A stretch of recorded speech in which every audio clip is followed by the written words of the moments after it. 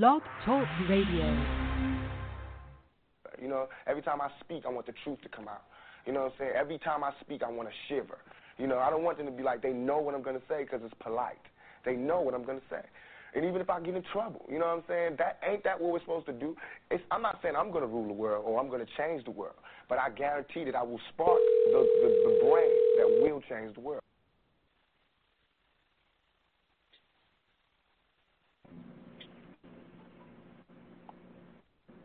Hey, what's up, Maria? How you doing, Queen? I'm good. How are you? Real good, real good. I think I reached out to you a little earlier today, and I mentioned that I had already participated online for your for the Free Mario Now campaign that you're pushing for your father, and so I know I yes, thank you. No, absolutely, absolutely, and I understand. There are several ways I think I saw something today where you were pushing the latter part. I want to make sure I participate in that because it looks like we could participate in several ways. I think if I understand it correctly, right? Yes, that's correct. So there are 3 ways. We have an online petition on change.org, and we also have templates for support letters, and these support letters would go to the Office of the Pardon Attorney. It's just a really good way to show that the community actually supports my father's release. And then last but not least, we actually have a voicemail box set up so that people can literally allow their voices to be heard in support of my father's release. Nah, that's major. Well, just so you know, I'm in full support. I plan to do all 3. I've been knowing you for a number of years now, and I've, let it be known that, that I follow, because you've been sharing, in a sense, your father's story over the years. And, I've always let it be known to you that this conversation is near and dear to me because, as I've told you in the past, in my opinion, mass incarceration and all the things behind it with unfair sentencing, and that it's affected our community in the worst of ways. And I am of the belief that of all the different issues that come up, for example, in a political year, I've always wished this would come to the forefront. We've had moments, if you will, getting the attention of, Eric Holder years back under Obama, the First Step Act, even this time under the president. And so sometimes things do come to the forefront, but for those of us who see it as, like myself, who see it as a major, major issue, ultimately, politically, this issue doesn't come to the front. So, a chance to support you with your father is an opportunity, in a sense, to do a small part. But, when you and I were talking earlier, just kind of mentioning this earlier today, I was telling you I think it should be, in a sense, the number one issue when it comes to the black agenda, specifically in politics. There's always this back and forth about whether we even have an agenda and holding, these politicians accountable. And, you and I both over the years have agreed we haven't ever done a great job of that. But I think you were telling me that you don't necessarily see it as number one, but you definitely agree that it should be pushed to the forefront more than it ever is. Because in my opinion, even when there's a black agenda discussed, this issue is left out, in my opinion. Yeah, I mean, obviously I have a bias because my entire family on my paternal side was incarcerated at one point in time. My grandmother, my uncle, my aunt, my father obviously is still serving his life sentence, and he's been in for 31 plus years. So, I do have a bit of a bias, but I do think that this issue of mass incarceration should be at least a top 5. I'm of the belief that if we had more resources meaning obviously money to support companies that are hiring black people and to support black entrepreneurship, and money to help with our education. I mean, our education the quality of an education should not be regulated by your zip code. I think that would actually circumvent the need to get rid of mass incarceration or abolish it, because we would have, resources that would keep us away from a life of crime. That being said, we know that mass incarceration is, in fact, part of systemic oppression. There's a school-to-prison pipeline that drives kids into prison. So I do agree with you, Montoya. It definitely should be, like I said, in the top 5, possibly even top 3 issues that are brought to the table as it relates to the Black agenda and issues that we need to tackle at a national level. But as you and me were discussing earlier, I think that unfortunately media propaganda has done an excellent job of basically casting inmates as throwaways. These are people that don't deserve any sort of attention, and so therefore they're never discussed because they're just not that important, when in fact they are extremely important. These people are fathers, they're husbands, they're, brothers, mentors, whatever, and you're literally taking them away from our communities. So, I agree with you to an extent. And see, the last thing you just said is, for me, why it's number one. And, we don't have to necessarily agree on it, but I just wanted to throw this out at you and see what you think of it. But it's two things you said. When you first started, you said, hey, this concept of mass incarceration is systemic. And so most people don't know this, but the systemic aspect of it technically started. We always think of, for example, we hear the war on drugs. And so typically when people hear that term, they think 80s. But the reality is Nixon in 68, this fool recorded everything he ever said, right? And so right. Nixon pretty much even at that time said, hey, we need to be able to affect at the time who he thought his enemies were. He looked at believe it or not, most people don't know this, but he saw the Black community and hippies as an enemy to the things that he was following. While he's also known for, the concept of being, self-efficient in the Black community. Sometimes people kind of relate that to the Nixon campaign, but it was just it was just used as a political narrative. It wasn't something that they were fully behind. And one of his closest associates Nixon said, hey, we got to do something about these groups, but we don't want them to know that we're doing it. And that's kind of when they developed the concept of the drug war. And so they started criminalizing marijuana at that time in a way that it hadn't been criminalized. It obviously was illegal to a certain extent, but they started putting these long, extended sentences on marijuana. And, if you were in the city in the 60s, you could pretty much get away with walking around with that. But here it is, something that was just, you could easily that wasn't illegal. Technically it was illegal, but if the law is not enforced, it's not illegal, right? And so, anyway, just to start that context, so the reality is the drug war, which was intended, we were one of the intended targets as a community, started in 68. And so by the time you get to the 80s, when everybody's saying, hey, that's when it started, or the crack epidemic, well, there is a large increase in incarceration in the 70s due to the drug war, because now things that wasn't getting locked up a decade earlier for. And so that's when you start seeing the increase in the prison system as far as the number of prisoners, while in fact, and Michelle Alexander gives us this information, right, when in fact crime was going down in the U.S. in the 70s, but the prison population was increasing because now you were adding these possession crimes. And so anyway, I go all the way back to that point when you think about when it technically started. This was in my opinion, the start of actually taking the men out of neighborhoods. Because again, they didn't go to jail for this just a decade earlier. But when you start something, you're not going to see the effects immediately. It has to be done over a course of time, right? Where, let's say in the early, if you start this in 68, in the early 70s, so they lock up a few more young boys or Black men that they wouldn't have locked up, just a couple of years earlier. So it's just a few more. But when you start putting these extended sentences, you now start the start of the rotation in and out of prison. And I look at the context of those numbers and say, well, this is the beginning of the men. Time we get to the 80s and the late 90s and the crack epidemic hits as well, now you got crazy numbers that 1 in 3 Black men have been in the prison system. Or at any given time, we're sitting at about 15% of our men locked up. But if you include probation, that's a third. No culture around the world can survive their men, a third of their men or 1/5 of their men, if you will, rotating in out of a prison system. There's nowhere in the world that you would expect a culture to thrive if the men of that culture are being taken in and out of prison.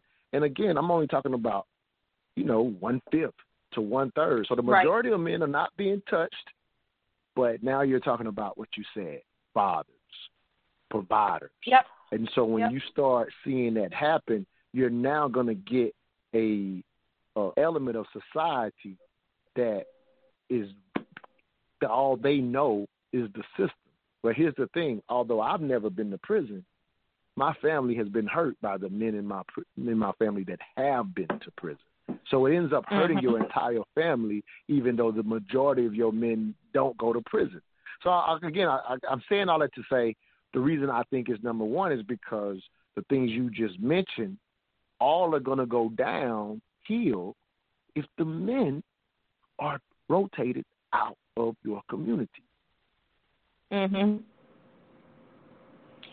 I mean, you're right. It definitely skews the dating pool for, black women in particular. I mean, like you said, of course, it's not most men, but obviously that is a substantial amount of our community. We're already we make up a very small percentage of America's population as is. So to also still have anywhere from 1/5 to 1/3 of our men being in and out of the penal system certainly does not help with dating options for black women. And so it has a devastating impact on black families. And like I mentioned in our situation with my father, basically our entire family went to prison. So, not literally the entire family, but yes, a lot of my relatives on that side of the family did, in fact, go to prison. So it's a really devastating thing. And also, as you've mentioned, we now have, proof, if you will, that someone within the Nixon administration has come forth and said, yes, this is absolutely, the government had its hands in this drug war, basically. This was a war on black people. I mean, we have that now. There's been speculation for years, and we finally have that confirmation. And I'm just baffled that even with that information on hand, people are still reluctant or even ashamed to bring up the conversation about getting black men out of the system. Yeah, it's very disgusting. It's crazy. Like, we got the Nixon quote, and I share it with people, and see, now we're 30 years removed, 40 years removed from the quote, right? And so when people see the quote, they're kind of like, well, I'm not surprised, but typically outside of Michelle Alexander's amazing book, right? Outside of the work that she's done to a certain extent, the public nor have politicians to a degree, nobody's ever tried to connect the dots. Because even, let's take it to today's context, right? With Biden and being, for example, partly the author of the 94 crime bill. So we go back to that period. We remember that period. And I get it. It's sooner. It's evident. We see the bad results. But if you never connect it back to 68, you missed the boat on how long this has been an issue. And let me put it in even more context. So, because a lot of times people like to say, well, just don't go to prison, or you shouldn't have went to prison. Like, I get that that's simple, but here's the reality. And I'm gonna connect it all the way to something I live and die by. I'm a hip hop head to the fullest. But people always talk about how the hip hop music changed, right? From the early 80s to what it got to in the 90s or whatever. But here's an aspect of when you start locking up, because now they were locking up younger men, right? When it comes to now it was, typically most crimes in the country prior to this time would be mostly adults, and, some juveniles would get in trouble, right? It wasn't until you got to the 80s that you start seeing youth tried as adults, because now the crimes were getting harsher. The younger people were involved, because unfortunately that's what the drugs brought to the game, right? Again, right. So keeping all that in reality, here's another aspect. So when you start giving younger men access, unfortunate access to the penal system, well, now you also start getting people that were in prison for a little longer, where they're getting released to the streets. And so now younger men are learning a criminal culture that, whereas in the past with shorter sentencing, You wouldn't even be in prison for these type of crimes previously, right? But for the most part, you by getting locked up longer, you're starting to learn. What do you learn if you stay in prison long? You learn how to be a better criminal. Yep. So you now start replacing something that if you wasn't taking so many men out of the neighborhoods, there's values, there's cultural things that a whole community starts to lose because now, even though, again, the majority of men are not in prison or going to prison, there's starting to be more younger boys that you now have to pick up for. The village has to pick up for.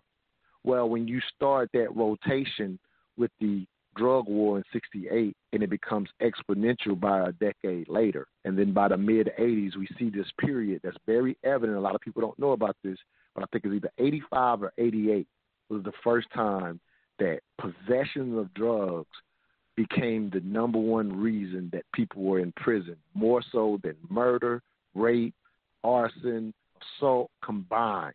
That number passed. And that's, again, this is also, if you can look up in, Michelle Alexander's book. But just seeing that transition was proof of what was happening. And we both and all know, as we just said, it was a target on us. I'm not even talking about the aspect of, whether the government peddled crack or not in our communities.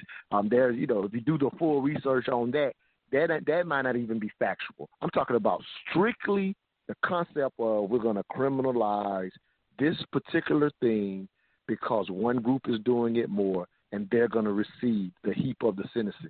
So I've basically drawn out how it affects a culture. Again, when I say no culture around the world could survive, just the men being taken out, it could be from war. It don't even have to be prison. Whatever takes out the majority of a big portion of men out of a community, that community is going to suffer in how it goes forward, survives, and sees family going forward. So I consider it the number one destruction of our black families when I know that right now, currently, 500,000 black men currently sit in the penal system, and the majority of them are there, not because they were drug traffickers, I'm talking about big-time kingpins or anything of that nature, but simply through possession. And then when you start seeing the other levels, then you see extended sentences for something that somebody who wasn't a violent offender. From what I understand, that's exactly your father's scenario,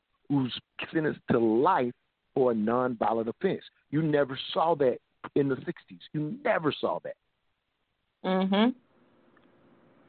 Yeah, I mean, and I do want to respond to something because since my siblings and I have launched this campaign to promote the immediate release of our father, I don't know if I said his name yet or not, but Mario Lloyd, I actually did get someone reach out saying, hey, I would like to support, but, he committed a crime. I just feel like he has to do the time. And so to that, everyone's entitled to their opinion. I have been blogging and kind of been in the public space for almost 10 years now, so I don't really take things personally. But what I like to do is provide another perspective. The number one thing is in 2015, the U.S. Sentencing Commission released a report that said that black men are sentenced 20% longer, given 20% longer sentences than white men for the same crime. So there's an obvious and glaring discrepancy in the sentencing, number one. Number two, if my father were a white male and committed the same crime, with that being said, there's a very high likelihood and probability that he would not have been sentenced to life. And if he would have been sentenced to life, he would have already been out by now. There are white counterparts who were, drug kingpins in Chicago around the same time, and they've been out of prison for 15, 16 years now. So another thing to consider is and let me put that little part in context real quick. Sorry to interrupt you, but I want to make this very clear what you just said, because I know you and I have talked about this in the past. And you're not just saying that These are drug kingpins, considering that your father knew because they were in the same industry. So this is not you just saying this, pulling this out of the sky. These were other people that were in the same industry, if you want to call it that, as your father, who, like you said, get the same situation, but they've been out 15 years. So this ain't just something you're pulling out from something you studied. This is firsthand knowledge. I just wanted to point that out as a piece of clarity. Yes, exactly. Yes, you are absolutely right.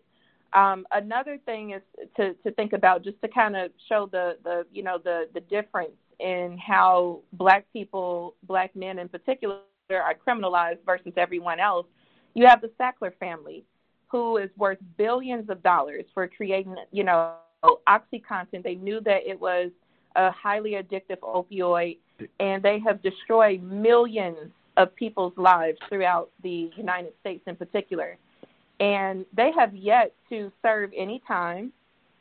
There have been lawsuits brought against them. I don't think they've spared a dime.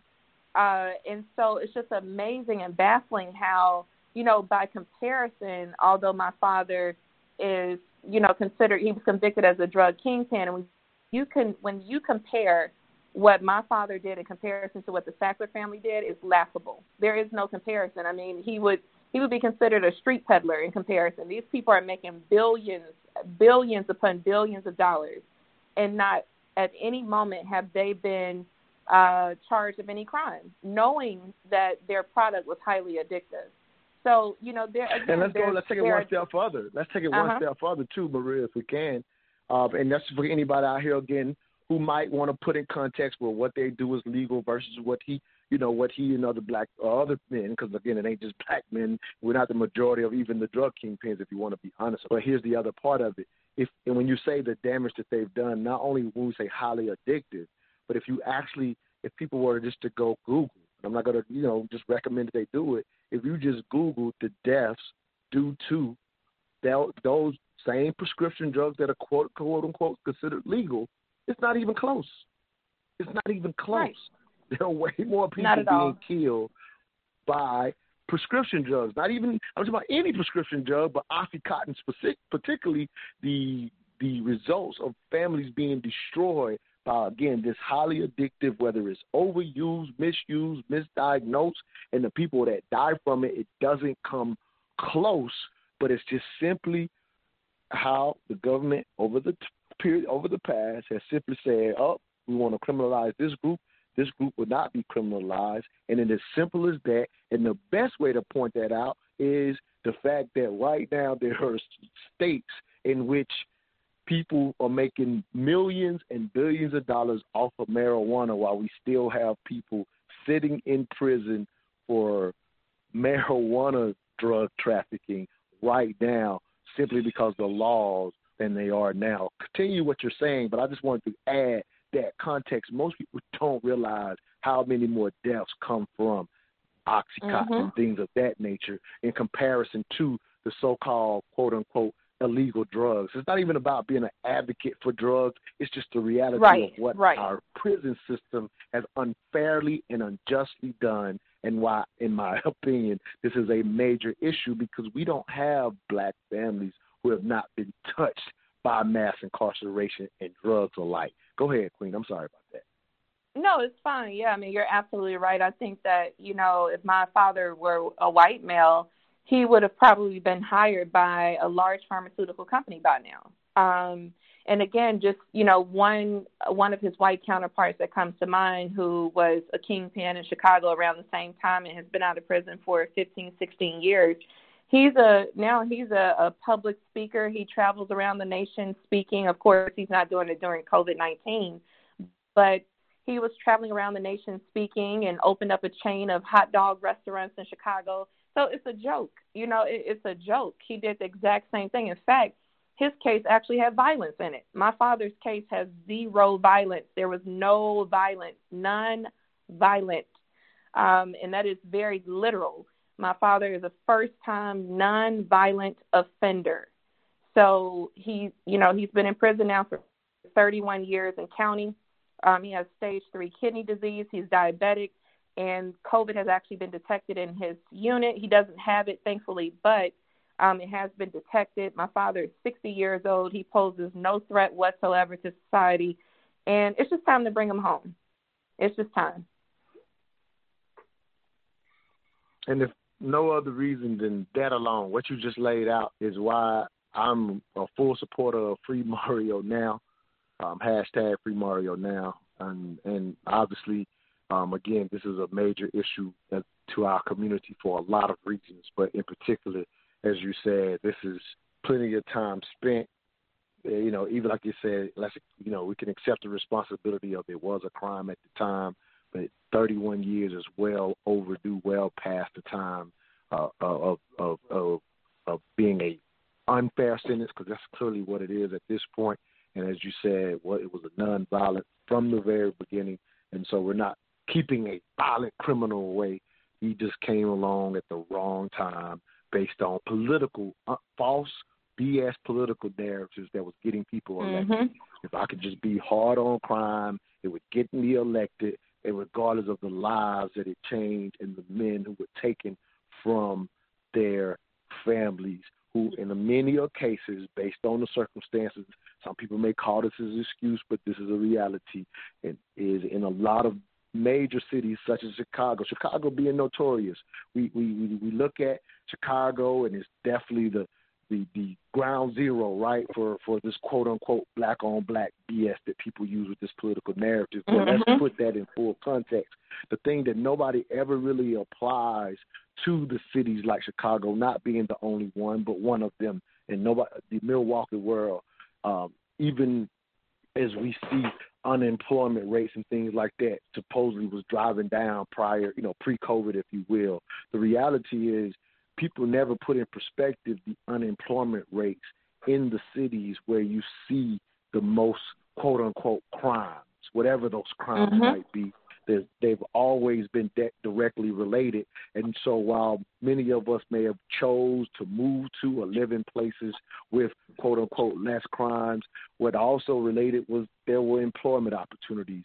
And the reality is, just to give people numbers, because I love to give people numbers, for example, around the country, for the most part, when the economy is good, the unemployment rate, even for youth, usually sits around 17% around the country. But it hardly ever does it fall below 40%, and goes as high as 50 and 60% in the Chicagos of the world, in the Milwaukees of the world. All these cities that are notoriously known for so much crime is where the least opportunity lies. So I bring all that home to say that in some of these cases, it was the only game in town, and many people entered it to ensure there was food on the table. Again, not to knock those who would never choose to do it, but can I say I understand? Have I seen people in my family make that choice? I was fortunate enough to never have to make that choice, and I'm thankful for my family in that sense. But I do understand some get into it by choice. Some of it is their only choice. But either way, just 40 years ago, you couldn't even went to prison for some of these things. That's just a fact. Right. And now that we're finally getting it right, as much as I'm pretty sure I think we were pushing at the same time when we were trying to get their attention. I think I saw you actively pushing for this at the same time that I was pushing the Middle Dialogue Community Club. But when we were excited to get Eric Holder's attention when he was the Attorney General about this very issue, and we were so let down while they promoted it because Obama did break the record for the most let out, if you will. We were let down because based on the criteria, it should have been, I think they released about 22 to 3,000. It should have been 30,000 based on the criteria they sent out for who they would consider. Again, there would be nonviolent people who had already served a certain amount of time. Basically, they had served time for their crime, and while they got to what it was, I think it was the Rockefeller laws that said crack, changed it, that crack's 15 times more than 5, whatever. So they finally got that change, and even Holder, to their credit, they even said to Congress, make these laws retroactive, and Congress did not make them retroactive. So they just got locked up 10 years too early. Yeah, pretty much. So how can we even dare say that that's fair? Right. It's not. It's not. It's interesting that you bring up the previous administration, the Obama administration. Like you said, I know a lot of people were singing his praises, but as you mentioned, there were so many inmates that qualified for that release. And the program, by and large, of course, again, the public doesn't necessarily care because these are inmates, so they're like, oh, well, they shouldn't have committed the crime anyway. But as you mentioned, there were so many other inmates that were eligible for release. And my father was particularly angry with that administration because as an inmate, he told me that the program was ran like a lottery. It was literally just a luck of the draw. If you were just fortunate enough to get the right attorney assigned to you and to have your paperwork somehow pushed up the chain of command, you were let out. He knew a couple of guys who got out, but I mean, other than that, there was absolutely no structure. There was no formality necessarily. It was very helter-skelter. And he was extremely disappointed with that administration. He just knew when Obama was elected that he would be coming home. And he didn't. His petition for commutation of sentence was denied in 2016. And, yeah, I mean, it didn't work. The program it just didn't work the way that it should have. It was a great idea in theory, but we know how government is. It's bulky. I'm not necessarily blaming Obama per se, but we know that government is bulky and slow to move. And so, unfortunately, that is a glaring example of government disappointing, as usual, not having structure and order so that all eligible inmates were able to properly and efficiently submit their request for release and have it granted. So I guess, as my mother would say, that's too much like right. Yeah. I mean, I was devastated because, again, this is an issue that is near and dear. And I personally make it near and dear because, and I don't even know if I did a good job of describing what I consider the exponential effects of just cultures losing the men out of their communities. And I just keep stressing losing. And when I say men, you're losing them at a young age. You know what I mean? Yeah. You're losing them at 16, at 17, and not losing them because I don't want nobody to think I'm exaggerating. I'm not saying that 16-year-olds are getting locked up for 20 years. No, that's not what I'm saying. What I'm saying is, just to even give. And again, we keep seeing the laws change because they know they got it so wrong. So for example, like we're just now decriminalizing, for example, marijuana here in Atlanta, if you will. But it wasn't long, once the crack era became the issue, even New York decriminalized, marijuana possession. But if you were, again, 10 years earlier, you get something on your record at 16. And on that 16, something on the record means, but at 17, you're probably not going to get hired like your peers because you got something on your record at 16.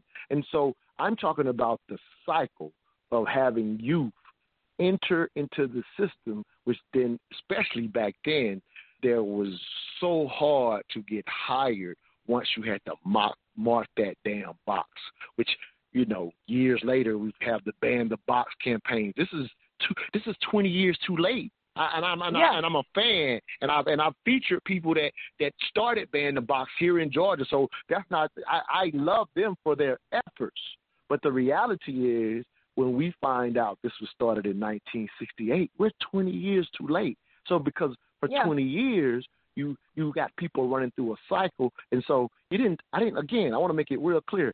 You didn't take the young boy out at 17. It's what you put on his record that made it difficult for him to finally not get his life together until he's 29. Has he had children at that point? Whose life has, his life is a struggle. Whose life has he ruined versus getting raised in a culture where before the drug war starts, there wasn't a lot of people in prison.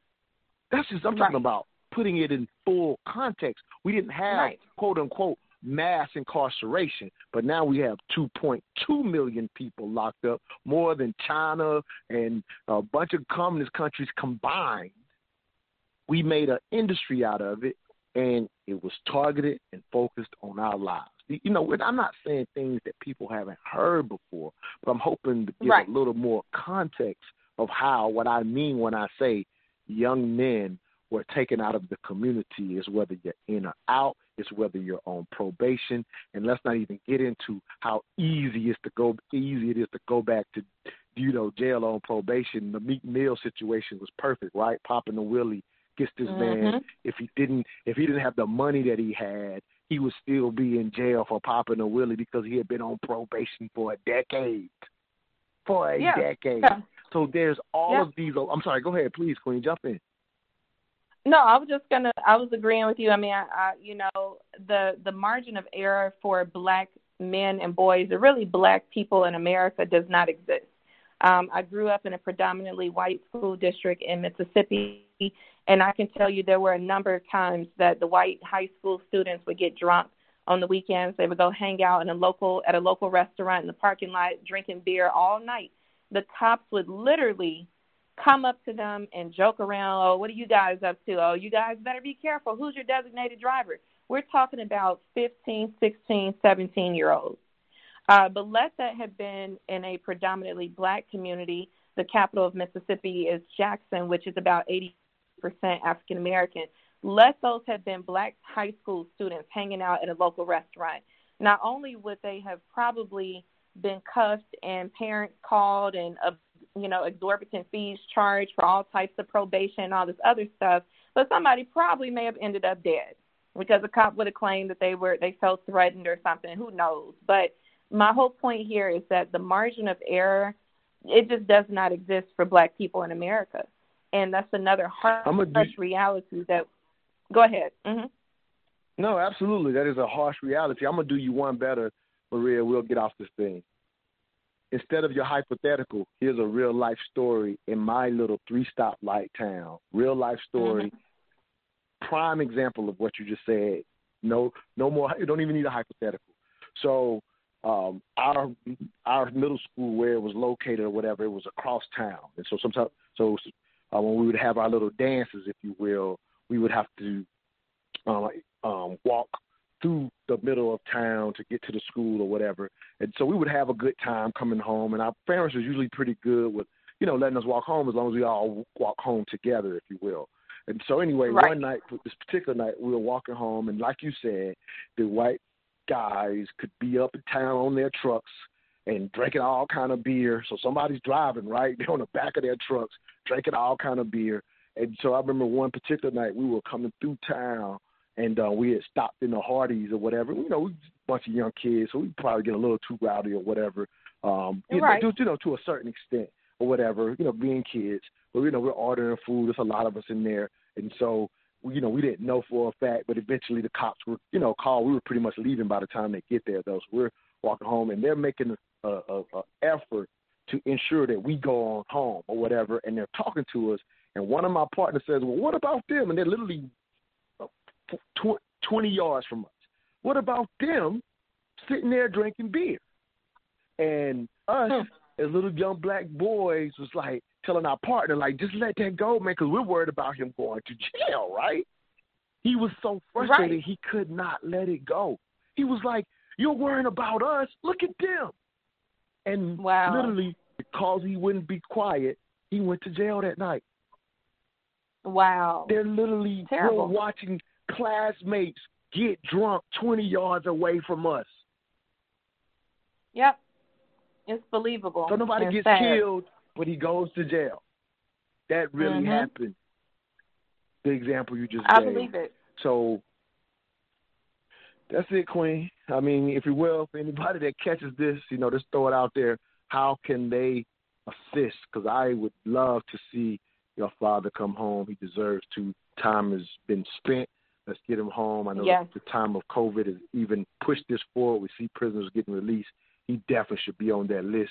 So if you could just share how people can, consider supporting. I encourage anybody that hears this broadcast, free Mario Lord. If not one more time, I'll let you go, Queen.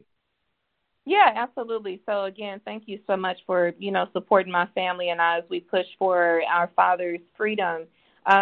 The website is freemarionow.com. Again, that's freemarionow.com. If you click on the red button at the top of the web page that says Get Started, it takes you down to the 3 easy options that we've created for people to support our demand for our father's immediate release from prison. The first option is you'll be able to actually download, print, sign, and mail a letter of support to the Office of the Pardon Attorney. By the way, she's actually a sister. She's Black. I don't know much about her, but there is a Black woman who is the acting pardon attorney right now. So we're asking for everybody to send those letters as soon as possible. My father has already submitted his petition for commutation of sentence, and so his application is just sitting on her desk. So those support letters would really help. The second option that we have is, of course, an online petition via change.org. If you would, please sign that petition. That's greatly appreciated. Well, we'll be sending in a printout of the supporters to the Office of the Pardon Attorney as well. Last but not least, we are really asking people to literally allow their voices to be heard, and you can do that by calling the number on the website. It's a 773 area code, and literally just leaving a voicemail message in support of our father's freedom. Your name, and let folks know, why you support our call for his immediate release. And again, just thank you so much for even the consideration and the willingness to help our family. My father's been in prison for 31 years and counting. He is at stage 3 kidney disease. He's diabetic, and COVID-19 has been detected at his unit. So he is very, very vulnerable to catching this deadly virus, and we do not want that to happen. We want him in the care of the family as soon as possible. So please, if you're listening and you want to support our call for our father's immediate release, we have those 3 really easy options for you at freemarionow.com. Hashtag #FreeMarioNow. Thank you, Maria. We're going to do this again soon. Take care, Queen. Yes. Thank you, Montoya. Absolutely.